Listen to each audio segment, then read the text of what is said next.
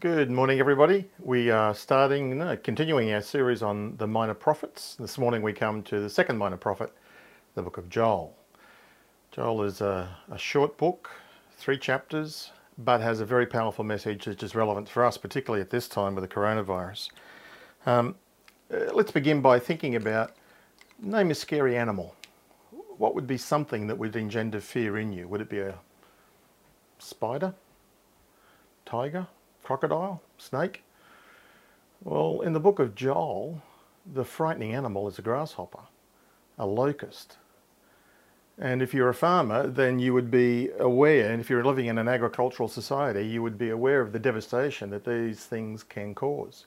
In fact, let me encourage you to Google locust or locust plague, because there's one happening right now from China and going across to Pakistan and going into the Middle East.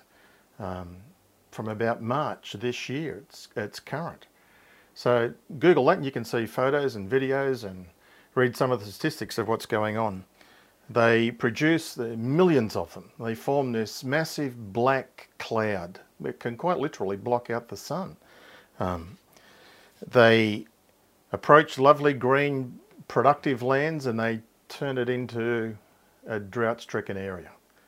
They have a feast and the farmer has a famine. These locusts in the book of Joel are God's instruments to instill his judgment on a sinful nation. They are fully obedient to God's predetermined will. And Joel has experienced this. It's now past, I think, but the locust plague has got his attention, and God uses that to get his attention with the truth that this devastation is a picture of a future devastation that's coming. And what we should do with this current devastation of the locust, Joel says, is the same thing we need to do to prepare for the future greater devastation that's coming. So the book of Joel can be divided into 2 parts, if you like. Trouble now, the day of the locust, and trouble ahead, the day of the Lord. And before we jump into the book itself, let me give you some background. What do we know about Joel? Well, everything we know about him personally is in verse 1. We know his name, we know his father's name. That's it. We don't know anything about his father, except it's a godly name, and probably that implies that he's a God-fearing person. We don't know when he lived, in what time, even though some commentators want to argue for a specific point, but no details are given. We don't know where he lived, but we do know that he mentions Judah and Jerusalem and Zion, and so it would appear that he's in the southern part of the kingdom of Israel. And we don't know what he did in terms of an occupation before he was a prophet. What we do know is why he wrote the book. He wrote the book because of a devastation from the locusts, which is a forerunner of a future coming, greater punishment, the day of the Lord. When did he write? Well, we don't know. There are no historic events, no people are named, no kings are named. And people try to figure that out, but the reality is we don't need to know. It would appear that it's a timeless book, a message it's relevant in all situations and in all times, and I trust we'll come to see that together this morning. Let me encourage you to do something else, not only Google locusts and locust plagues, but Google or go onto our Right Now Media and have a look for Bible Project and look up each one of these minor prophets as we come to them. So look up the book of Joel and you'll get an overview of it.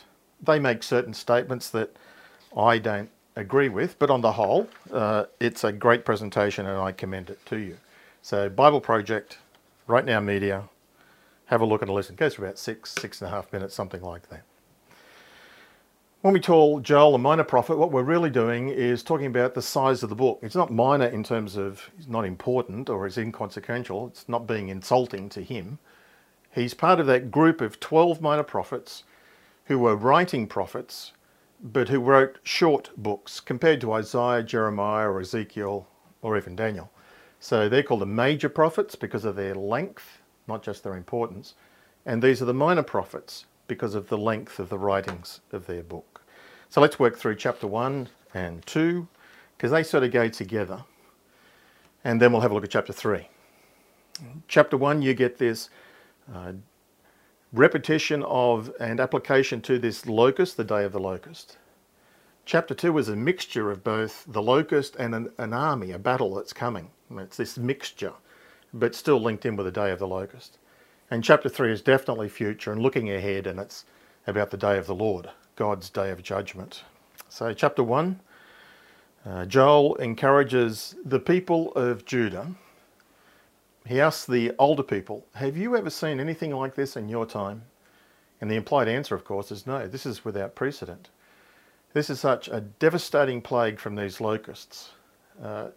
It's not only without precedent, it's complete and entire. If you have a look at verse 4, it's just wave after wave after wave of either different stages of the locust growth or different swarms of the locust plague passing through, which completely decimates the land. It's widespread and it's total. It affects every segment of society.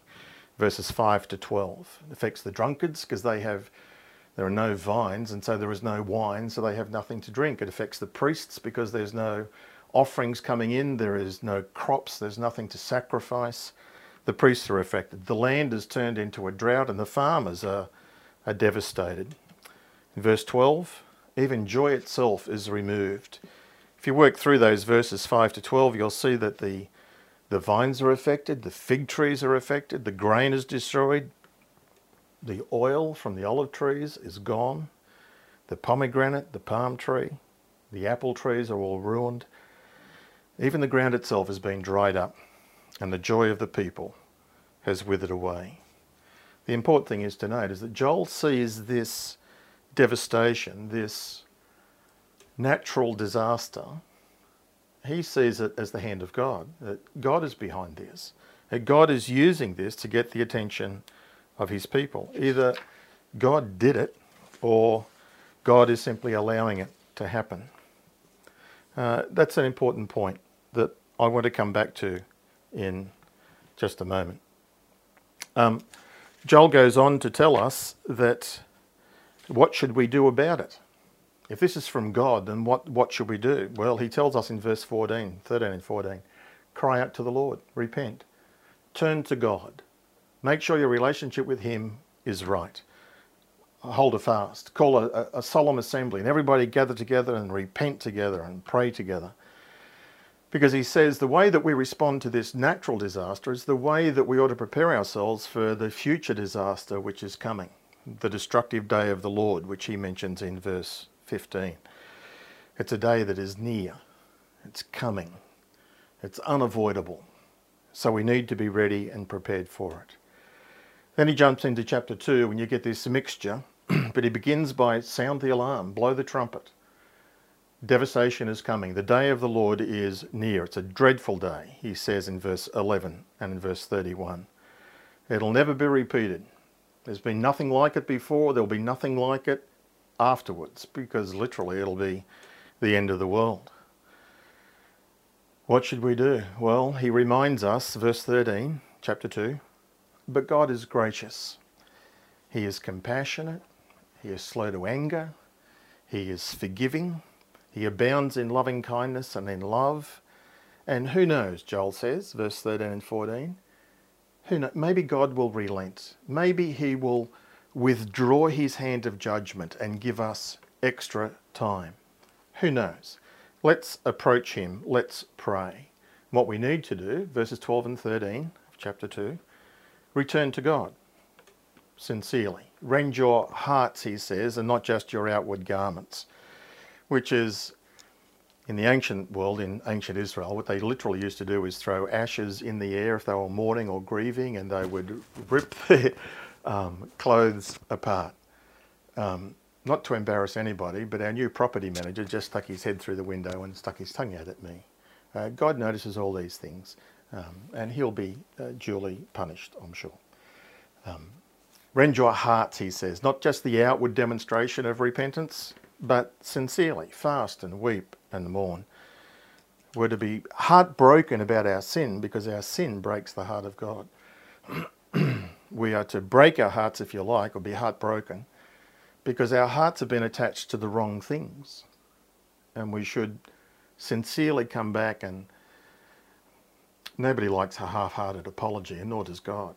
He wants us to be sincere and to ask for forgiveness and to put things right. We need to step out of the descending judgment that's coming and step aside in repentance, turn aside from it and embrace God's goodness and grace, which is there for us. It's the right, God's judgment will come at the right time and in right measure. And he's giving us the opportunity to prepare for it.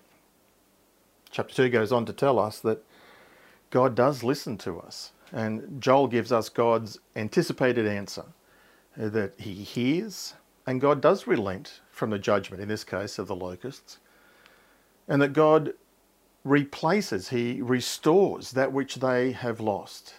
That he removes the locust, he removes the enemy, he restores and replenishes his people, and most important of all, he reveals that he is with them, that he is near. That's ultimately God's purpose and plan, that he wants to restore our relationship with him, that what we had in the Garden of Eden, God has always wanted back. He wants us to be in a very close relationship with him. And that's what he's working in history to do. This picture that Joel gives us, of course, is one that occurs again and again throughout time. And it won't happen permanently until the end of the world, until the millennium or the new heaven and the new earth. It's at that time that everything will be settled. But in Joel chapter 2, he gives us this wonderful promise. Chapter 2, verses 28 to 32, that God wants to be with us and he's going to pour out his Spirit on us. And it's available for all, for old men, for young men, for men and women, for boys and girls. It's for anybody who wants God to be part of their life. Verse 32 says it's available for all who call upon him. So as we repent and come to him and ask for his forgiveness, then he meets us and he then comes to indwell us. Well, that's a quick walkthrough for chapters 1 and 2. Let's apply some of that. What does that mean for us? Well, as I've said, this comprehensive locust invasion has obliterated the land of Judah, and it has prompted Joel, God prompting him, to think about God's purposes, to think about the ultimate end of the world, but what is God trying to do? Natural disasters and pain in our life, when we have a crisis in our lives, it has a way, just like this coronavirus does, it has a way of making us stop and think about what's really important. What is ultimately that which matters? The coronavirus certainly has done it a little bit. And the reality is we tend to build our lives on things that are not really that certain. C.S. Lewis gives a great quote. He says, God whispers in our pleasures, speaks in our conscience, but God shouts in our pain. It's his megaphone to rouse a deaf world. God whispers in our pleasures. I want you to enjoy this. God is for us, not against us. God speaks in our conscience. I love you. I care for you. Don't do that. Well done on doing the right thing. But God shouts at us in our pain. I am here. Come to me. I well remember being a young dad, and our youngest child, Kate, had an accident at home and had broken one of her arms, and we had to take her to the hospital for an x-ray, and it was very sore and it was twisted a little bit and she had to have an x-ray. And I remember going into the x-ray room with her, and the operator in the x-ray room had to put Kate's arm and shoulder at a certain angle, and he had to move it, and I had to hold it still. And in doing that, she was in great pain, and she would look at me with tears in her eyes, and there was nothing I could do. I knew it was hurting her, but I knew she had to go through the pain in order to get well. All I could say to her was, I am here. I am here. Didn't relieve the pain. And that's what our Heavenly Father does with us. When we're in a crisis, when we're in a pain, He's doing it in order to do something good in us and for us. And all He can say is, I am here. I am here. And that's one of the reasons why God allows these bad things to happen in our lives. Certainly that's why the locust plague came to ancient Judah. So as Joel contemplates this, he looks ahead. These present judgments, he rightly concludes, are a foretaste, a preview of the main event. Many people, and perhaps most people, incorrectly think that this world is a good place, that all of us are okay, we're nice people. Bad things do happen, but on the whole, nothing really bad is going to happen. That's an erroneous view. It's optimistic, it's comforting, and it's nice, but it's not true. The Bible tells us very clearly that this world, the human landscape, is one which is filled with death and destruction. It's one of ruin and sadness, even misery. There are times of good, there are rays of goodness in our world, God's general common grace and providence. But each day has its own trials, has its own troubles. There is sin and selfishness every day. There are crimes that are committed against people and there are sins that are committed against God. That's the reality of what our world is like. And when these bad things happen, because we have that wrong view, we tend to ask the wrong question. We commonly ask, why does this happen? Why did this happen to me? Why did this happen to them? They're nice people, they're innocent people. Well, we didn't do anything wrong. Why does God punish the innocent? That's the wrong question. The right question is, because we do live in a fallen world, because we are all sinful, because we're all broken and flawed, the right question is, why hasn't this happened to me yet? God's goodness to us. We're all guilty of many sins. The trouble is we forget how sinful we are. Luke chapter 13, Jesus faces exactly the same thing. A tragedy had happened. Some people had gone up to the temple to actually worship God, a point of expressing devotion to God. And Herod's soldiers had come in and had killed them. How can that happen in a world ruled by a good God? Or the Tower of Siloam, this is in Luke chapter 13. It falls down, kills 18 people. How can that happen? Notice what Jesus says. He doesn't say, well, accidents happen in this world. Nor does Jesus say that those people were worse, they were more sinful than what we are. What Jesus says is, we're all sinful. Not him, but you're all sinful. And unless you repent, you likewise will perish. The focus has to be on us and our sin and our relationship with God. That's why God allows the crisis, the difficulties. And even in this coronavirus, the question we should ask is, am I right with God? Are the priorities of my life right? This is God's megaphone to rouse a deaf world. And Joel wonderfully teaches us how we are to respond to these bad circumstances that happen in our life. Rend our hearts, return to God, call out to him. Stay focused on God. Connect with him daily through reading his word. Obey his warnings. Keep short accounts with him.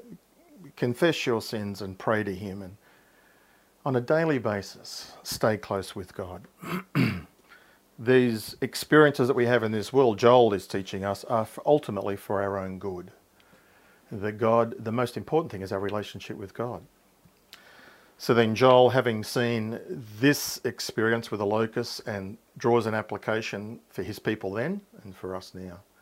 He looks ahead and he sees this day of the Lord coming, of which the locust plague, which was so comprehensive and devastating on the land, is simply a preview, a foretaste of what is coming, that the nations will invade the land of Judah. And so chapter 3, that's now the day of the Lord. And God summons all of the nations to come and to surround Jerusalem and to surround Judah and Israel. And what you think is going to be a battle, put on your best defences, come prepared to defend yourselves. It's a little bit ironic, I think Joel is being. How can you use swords and spears against the Almighty? Well, you can't. That's the point. We are defenseless. When God summons us to give an account for our sin, when he's going to judge us, we have no defense. And so when you read through chapter 3, you'll pick up that theme, that God is the sovereign judge who will give his verdict. He's summoning the nations not for a battle, but for a verdict. And the verdict is not theirs. In the multitudes in the valley of decision, Joel says. They're not there to make a decision about will I believe or won't I believe. They're there to hear the decision that the judge is going to give on them. It's sentence time. They've been summoned to the divine court. And the summon is not a polite invitation, which they can RSVP and decline, no thanks. They've been summoned. They will appear.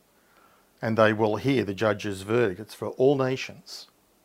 This is what Joel sees at the end of the world. It's all nations and no exceptions. A day is coming when God will judge the world. For those of us who are in Christ, our judgment day will be not for salvation, but an evaluation of our obedience, of our walk with him, of our responsiveness to him.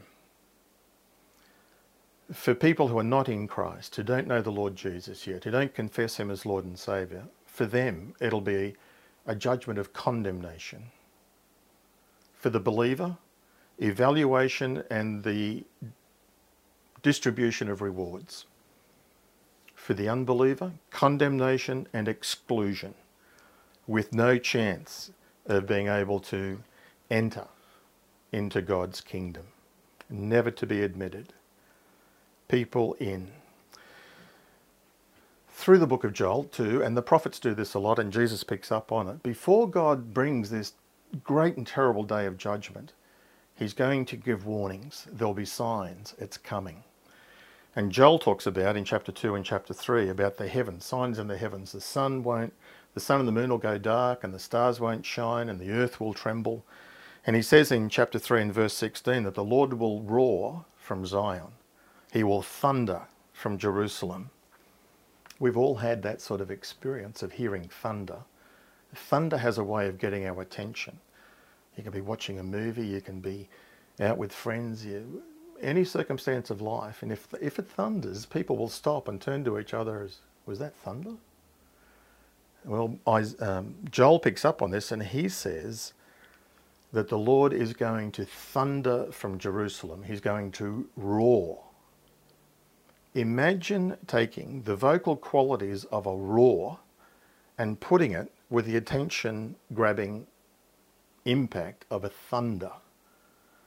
God is going to give a warning. This is it. The trumpet blast will sound and we will be summoned to judgment.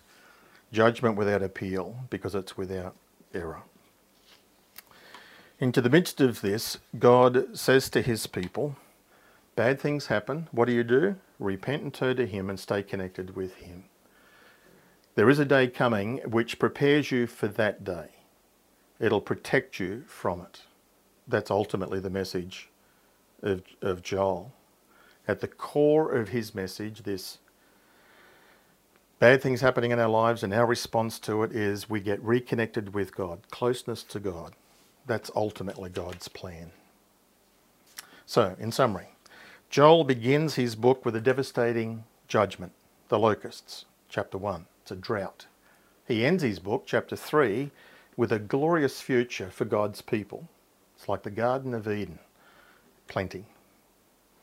The locust devastation of chapter 1 is simply a picture of a future military attack, the end of the world. In response to the locusts, and in light of the day of judgment which is coming, Joel says, turn to God.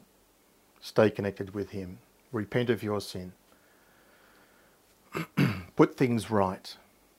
Put the most important things in your life first. And Joel anticipates God's response. God will relent of the judgment as we turn to him. God will restore. God will bless. God will replace what we have lost.